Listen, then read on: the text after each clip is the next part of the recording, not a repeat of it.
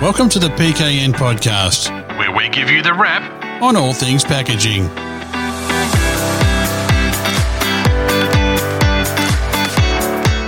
Welcome, folks, to the PKN Packaging News Podcast. My name's Grant McCarran, and as ever, I'm joined by Lindy Hewson, Managing Editor and Publisher of PKN Packaging News and the host of this show. G'day, Lindy. Can you please tell us about our topic and our guests for this episode? Well, hi, Grant. Today we're going to be discussing two of my pet passions, packaging design and premium beverages. Specifically, we're going to be looking at how label design impacts a product's shelf shout, and when label design is well executed, how it can heighten consumer engagement and, importantly for every business, drive sales. With us in the studio to share their extensive knowledge and expertise on this subject are Chris Jackson and Matt Bowman. Chris is the self-adhesive national manager at Ball & Doggett, and he has clocked up almost 2 decades of experience specializing in the development of custom-engineered label solutions designed to meet end-user-specific needs and applications across a myriad of well-known brands. Matt is the production manager at Interweave, and he thrives on the creative challenge of consistently delivering the elusive wow factor to any brand experience through live content, design, and packaging. He's described as Interweave's memorable moment maker. Hopefully we're going to find out why just now. The creator of those magical talking points that people remember. His 20 years experience in production combined with an extensive background in design make him the company's go-to guy for everything from print and screen production to managing content in partnership with the creative team. So, welcome to the show, Matt and Chris. Hey, Lindy. Thanks for having us. Yeah, hi, Lindy. Thanks very much. Appreciate the opportunity to be on the program. I've listened to a lot of the previous podcasts, really enjoyed them, and I'm excited to be part of this one. Always good to have a fan on the show. Now, Matt, to set the context, can you tell us a bit about Interweave and what you do there to have earned the moniker of memorable moment maker? It's probably one of those things that's come from a history of working at Interweave and in live events. But Interweave is a brand experience agency. So we do brand experience design, working some marketing arms and also live events as well. So bringing the brand to life. And I've sort of worked in bringing brands to life on stage and in packaging and in design. So and online, every sort of touch point that you experience a brand, that's where I've crossed over many platforms and covered off working with teams of designers and creative directors and producers and that sort of thing. So it probably comes from there to make sure that when you receive it or when you see it, you experience it and you go, wow, hopefully. I'm sure more often than not, it is a wow. Sounds like an exciting and challenging role. Now, Chris, it's your turn. Tell us about Ball & Doggett, particularly the self-adhesive division that you work in, and how you tie up and partner with Interweave. So Ball & Doggett is Australia's largest paper distributor, and we obviously distribute packaging, paper, plastics, foils, inks, the lot. But whilst I could certainly go on, B&D, I thought, in terms of the relevance of my actual job, ultimately I'm responsible for establishing B&D as the peak premium label organisation within the print design fraternity. I'm always looking to leverage off our international suppliers to understand labelling trends where and if they're appropriate, and look to partner with those suppliers and develop a portfolio to offer unique and different materials and to add value to the consumer. So how does this tie in with the work that you do with Interweave? So how it ties in with Interweave is obviously, as a designer, I'm approaching Matt and talking to him about some of the unique textures and talking to him about what relationship he might have with regards to the end design and what materials that we can come up with to make a circled or a finished product. So you mentioned trends as well, Chris. Against the backdrop of what you've explained and what Matt's explained, let's take a closer look at what's happening in the premium beverage market sector. If you can comment for me on consumer behavior and changing purchasing patterns with regards to premium beverages. Yeah, sure. Changing consumer buying behavior in the premium beverage market space is that customers are often overloaded with stimuli and they've never had so much choice. And plenty of research and studies have been conducted in terms of neuro and brain activity particularly in terms of point of sale. And it's found often that we get caught in an emotional trance. And that doesn't necessarily... Sounds like me in the wine shop. Emotional trance. It doesn't matter what's said. What really matters is what you feel and certainly what you think. So often a well-designed label can make a wine, and particularly a brand, stand out, and consumers shop with their eyes, which obviously attracts attention. But on top of that, you've obviously got the next element, which is the emotional impact, what you feel. So you're asking yourself in terms of when you're walking down that aisle in the premium wine and beverage or Dan Murphy's or whoever it is, and you're looking at that and you're saying, would this be a good gift? Would I like that? What attraction, that authenticity that means to you in terms of enjoying the item that you're consuming, and fundamental, the value. Is it worth paying that extra for the premium? What exudes the prestige of that? So one of the items, particularly in terms of a social element that adds to this, is that COVID over the last 12 months has certainly had a major impact on Australian buying behaviour with respect to premium beverages. And what we're now seeing is that consumers are looking to enjoy, not to go down the pub. Obviously, we couldn't go down to the pub, but they're not consuming a lot of different alcohols. They're actually looking for one thing in particular and trying to have, I guess, enjoyment in terms of that. So it's more focused towards having that premium engagement. I'd agree with that. And I'd say that even if it's not alcoholic beverages, they are looking at those premium non-alcoholic beverages too. There's some beautiful label designs coming across from brands like Lyre's and Seedlip that we're also seeing as well. Now, Matt, we've heard from Chris how important that shout from the shelf is, and when it comes to that emotional engagement and the decision-making, how can a brand owner harness design to turn the consumer's head in a crowded aisle? Well, it comes down to, and Chris, I've said before, plays an important role in that, and that's with the choice of paper stock. Now, it's all about tactility sometimes. So we all see it from a distance and go, I love that brand. I know that brand from the recognition side of things. But then we also want to see something new, something different, something that's we want to maybe gift for a gift or take home to the family and enjoy. It comes down to the second experience of how it feels in the hand. And that can come down to the colour of the bottle, the paper stock, the embellishments, typography itself has its own voice, has its own expression that can draw you in as well. So typefaces are very important.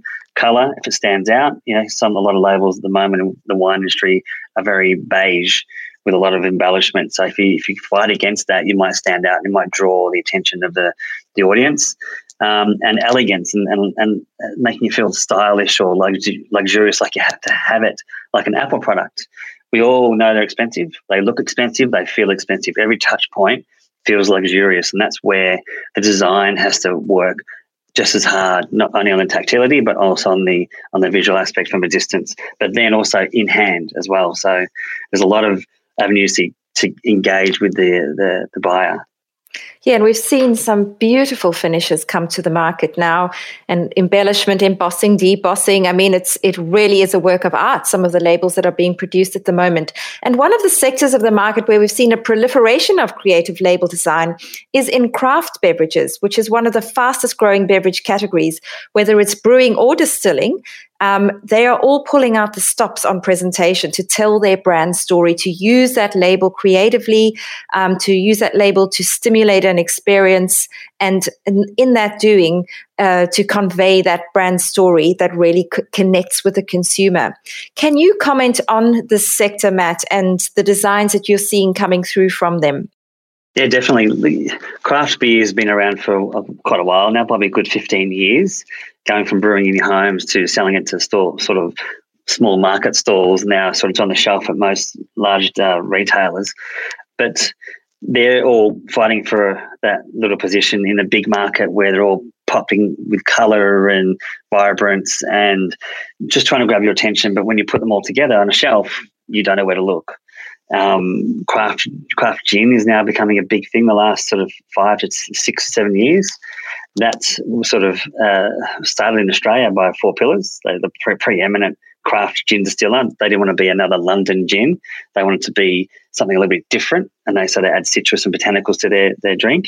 And then you got probably the next couple of years you'll see whiskey. Whiskey is starting to take a little bit of a craft effect as well, and that'll explode. And then everyone else is sort of following that trend, and you'll find instead of fighting each other like the beer market, they're becoming a little bit more subtle and luxurious and clean and more appealing because it's a higher price point. So you can't fight for pops of colour and wow factors. It's what's elegant, what's beautiful, what's going to attract me, and why am I going to spend that extra money on a spirit over a beer? And so that's the difference in the design approach as well. So would you say that Four Pillars, you said that they were one of the first entrants into the market. Would you say that they're doing design particularly well? Absolutely. Their mantra is to be luxurious and elegant, and it's about the experience of the brand. And that's not only with the product in the bottle, it's the shape of the bottle, it's the design, the simplicity of the design, the reflection of the colours they use, the embellishments they use, which allows them to reflect what's in the bottle. For example, there's an olive leaf gin. It's a beautiful green on the label with a nice white typeface and typographic treatments with simple embellishments. It just feels luxurious and elegant, and just says straight away what it is on the bottle without having to read too much into it. And I think a lot of these companies, including Four Pillars, they come out with a seasonal design as well, whether it's a Christmas gin and they're using foils and other techniques to really embellish those labels and make them pop for that limited period of time. And there's that whole FOMO for the consumer. I have to get this gin now because it's not going to be here in a couple of months. I don't know if you have my gin cupboard tells that story.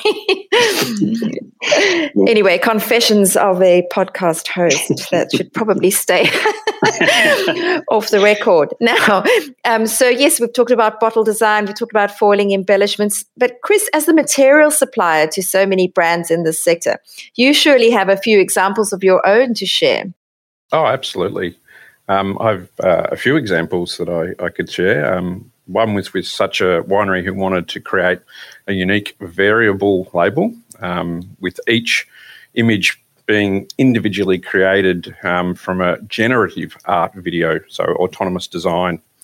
This particular algorithm that creates the imagery that's essential for information gathered from each particular vineyard. So the variable data is collected from growing conditions and weather patterns and the likes, and each label is a one-of-a-kind creative expression that links the particular brand to a vintage and a region and a place in its history. So the label choice was extremely important for this particular brand, and they wanted to have the relationship with the terroir and the natural landscape in both the texture and the warmth. And certainly the texture of being of particular importance to evoke that feeling of history and craftsmanship. So we had a particular label that completely fitted that bill. Gosh, well, that sounds like a beautiful piece of art. Have you got any other examples from other categories? Yeah, look, I'll share one as well in terms of a launch of a limited edition brand, which was Stillhouse in terms of Jim Beam. This was something that was done over in the States but replicated here in Australia. And Jim Beam wanted to achieve a familiarity with regards to high-end value at the same time. And the use of the material to achieve that was of particular importance. So the design team wanted to create a textural label that highlighted the beauty of a wood finish. So we have a material which is wood veneer, and it's obviously available in both a cherry and a birch finish. And ultimately, it's shaved wood created into a self-adhesive label. So the distinct look was perfect for a limited edition offering. And being able to see the wood grain with regards to on the back of the label adds more of a quality of note in terms of how it looked and felt. And again, further to Matt's points in terms of excellent typography and torn die-cut edges just gave length to the earthy tactility again and the authentic character of the label. And certainly, once again, we see that label choice is integral, or the raw material is integral in terms of the design to help stimulate emotion and create that feeling of authenticity and quality. So, I mean, that absolute range of stock that you have now has so vastly expanded since it was just a paper label some years ago. Would you say that it continues to grow, Chris? Oh, absolutely. Our range is very diverse in terms of self-adhesive materials. I'll talk about that in terms of some of the paper choices all the way to some of the unusual finishes, not just face films or films, but certainly different elements of textural variety, flocked and flocking material or corked material or physical material that turns into twill. So there's plenty of choices in terms of the overall portfolio of self-adhesive options. So, Matt, from your point of view, being involved in production as you have been, what do you believe the label stock brings to the marketing mix here? There's a number of things it brings. Some stocks, there's a new stock at the moment we're using for Ball & Dogger, which has a blockout backing on it, which allows when a backlit bar lights a label, it blocks out the light from actually ruining what the label is, so you can see it at a bar at night time and still look luxurious in a bar than it does on a bottle shelf in a store. So that there's technologies that help the label's integrity, and also the tactility. And as Chris was saying, there's materials, there's velvet materials and wooden materials and so forth to bring to tell a bigger brand story to the product. It's not just the font anymore. It's not just the color anymore. There's a story behind the materials you use that lend itself to the story of the brand that create that product. Well, gosh, Matt, that sounds like a really interesting visual effect at the backlit bar. Chris, can you add anything to that? Yeah, certainly, Lindy. As Matt explained in terms of the Ever-Opaque offers really good opacity. Similarly, we have another product called Casablanca, which does the reverse. In fact, if you put this paper under a foil block and you heat it, what happens is the paper actually bursts. They've got little capsules inside the paper and it bursts and the material becomes translucent. So if you've got a item that you want to show a backlight from behind, it actually it shows the imagery particularly well without actually putting a foil on it. So if you can imagine a gin bottle put up on a shelf with a light shining behind it, you can actually see through sections of the label to create something that's different or unique as well, as opposed to, the opacity component that Matt was looking for in this particular occasion. And Wassa are really great at creating those items that are different or unique, small minimum order quantities, and their motto is what if. So ultimately, if a product is in your concept or in your mind, that they will go above and beyond to create it. Well, we've certainly seen some examples mentioned today here about that show tremendous creativity and the fact that the sky really is the limit for the label designer when it comes to materials and other embellishments and creative options rather. But we can't talk packaging in this day and age without touching on environmental initiatives that are lowering our industry impact. Now, Matt, you've been in the game for 2 decades. What have you observed in the shifting sands of sustainability? I think that's the biggest and most important part of the brief every time you get a brief from a client is how environmental friendly is this product? Is the label environmental friendly? Is the packaging it comes in? Is the capsule it's housed in? All those aspects are now looked at. It's not just one or the other, and there's new innovation every single day in the field of what materials are used, how to remove a capsule from a bottle. There's a green capsule currently around the market. I think it's being used widely in Europe, but now it's been introduced to the Australian market. When you put a bottle in the bin, the capsule can't come off the ring in the capsule. Once you take the lid off, there's a ring around the top of the bottle.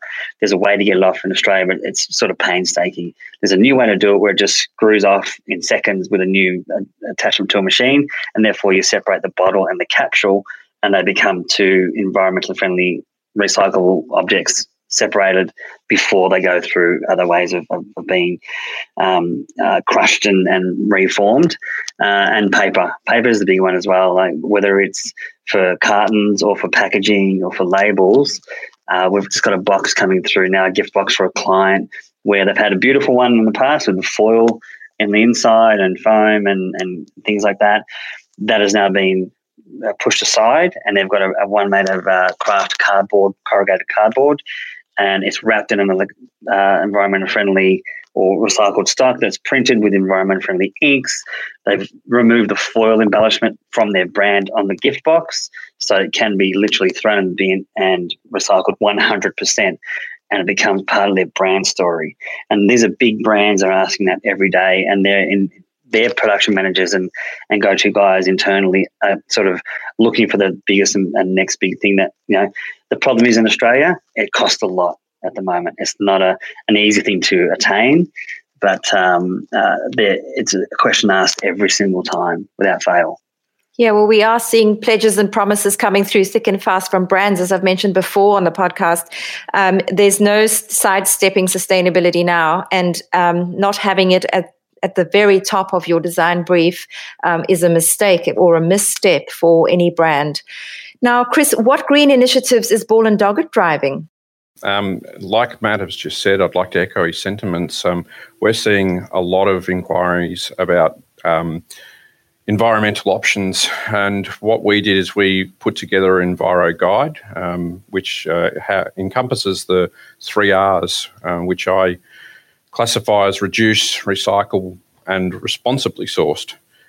With regards to reduce, you're looking at materials that are using fewer materials, so thinner face sheets or liners are certainly an element that people are looking to reduce the amount of waste that's involved, or perhaps even biodegradable or compostable face films, or for that matter, adhesives. So the entirety of the label can go through that cycle of chain. Or recycle. The product is made from, part or 100% recycled matter. Certainly that's a requirement in some design briefs with regards to the face sheet. Certainly it's also coming to the fore with regards to the liner material. So that's also being discussed.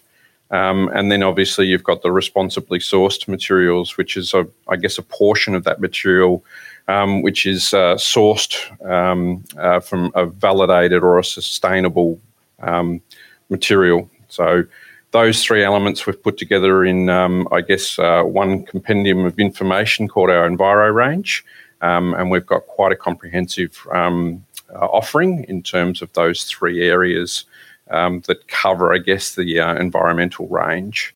And would you agree with Matt that you're seeing like heightened demand for those types of products?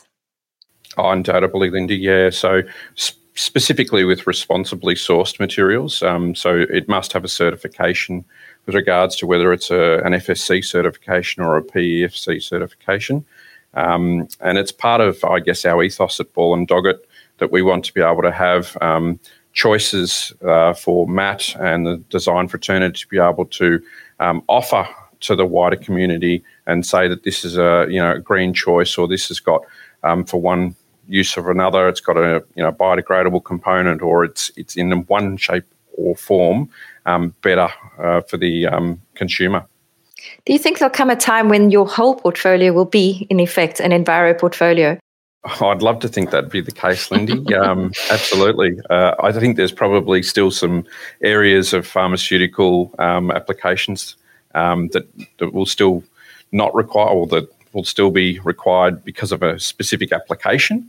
But I'd like to think that certainly from a paper-based product, absolutely. Well, the time has come, Chris and Matt, for us to say goodbye, but not without giving you an opportunity to voice one final message to the listeners. So, Matt, from your design expertise side of things, what would you like to leave us with? Look, I think it's making that impact. It's making the right choices with your packaging and your labeling. It's getting the brief right. It's like it's not the how you're going to do it, it's why you're doing it. If you know why you're doing something, you can always understand the how and the when and the where because it's got to be important to you. So therefore, when you're telling the story, there's passion behind it. So if you know the why, then you've always got a winning idea, I think. And Chris, how about you? Yeah, thanks, Lindy. I'd like to leave you with the same thought in terms of what Matt said about passion. Ball & Doggett offer a wide selection of portfolio, and we want to help drive that passion and that creativity along with adding value with regards to the materials that we have. We've got, as we've mentioned previously, this really wide and variety of grades, and we want to be able to give designers and consumers the depth and breadth of the products to be able to create something unique and have that feel of authenticity. And we believe that we've got a really strong portfolio to be able to do that. Well, that's quite a substantial set of products that you've got to offer. There's a great depth to your expertise, both you and Matt. So thank you very much for joining us today to share with us the importance of brands making an impact on the shelf, as well as making the consumer lift them off that shelf so that they become the brand story in the hand that they take home and look at with joy. Yes, they'll spark joy. Marie Kondo would be proud. And it's something that will live on. But as we also discussed, thanks also for sharing those perspectives on the environmental options, because moving forward, we know that that is the right thing to prioritize. We have to have sustainability top of our agenda. Thanks, Chris. Thanks, Matt. It's been a pleasure. Thanks, Lindy. Thanks very much, Lindy. Appreciate it. Thanks, Matt. Thank you. Thanks, gents. Thanks, Lindy. And of course, thank you to the people who've been listening and joining us on this episode. We'll be back in the not too distant future with another informative episode. But until then, have a great day. You've been listening to the PKN Podcast, produced by Southern Skies Media on behalf of PKN Packaging News, owned and published by Yaffa Media.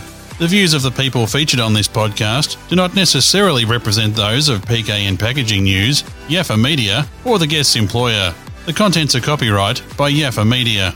If you wish to use any of this podcast audio, please contact us via the website or send an email to editor@packagingnews.com.au. You can subscribe to this podcast via your preferred platform and read all the latest news on Australia's packaging industry at packagingnews.com.au.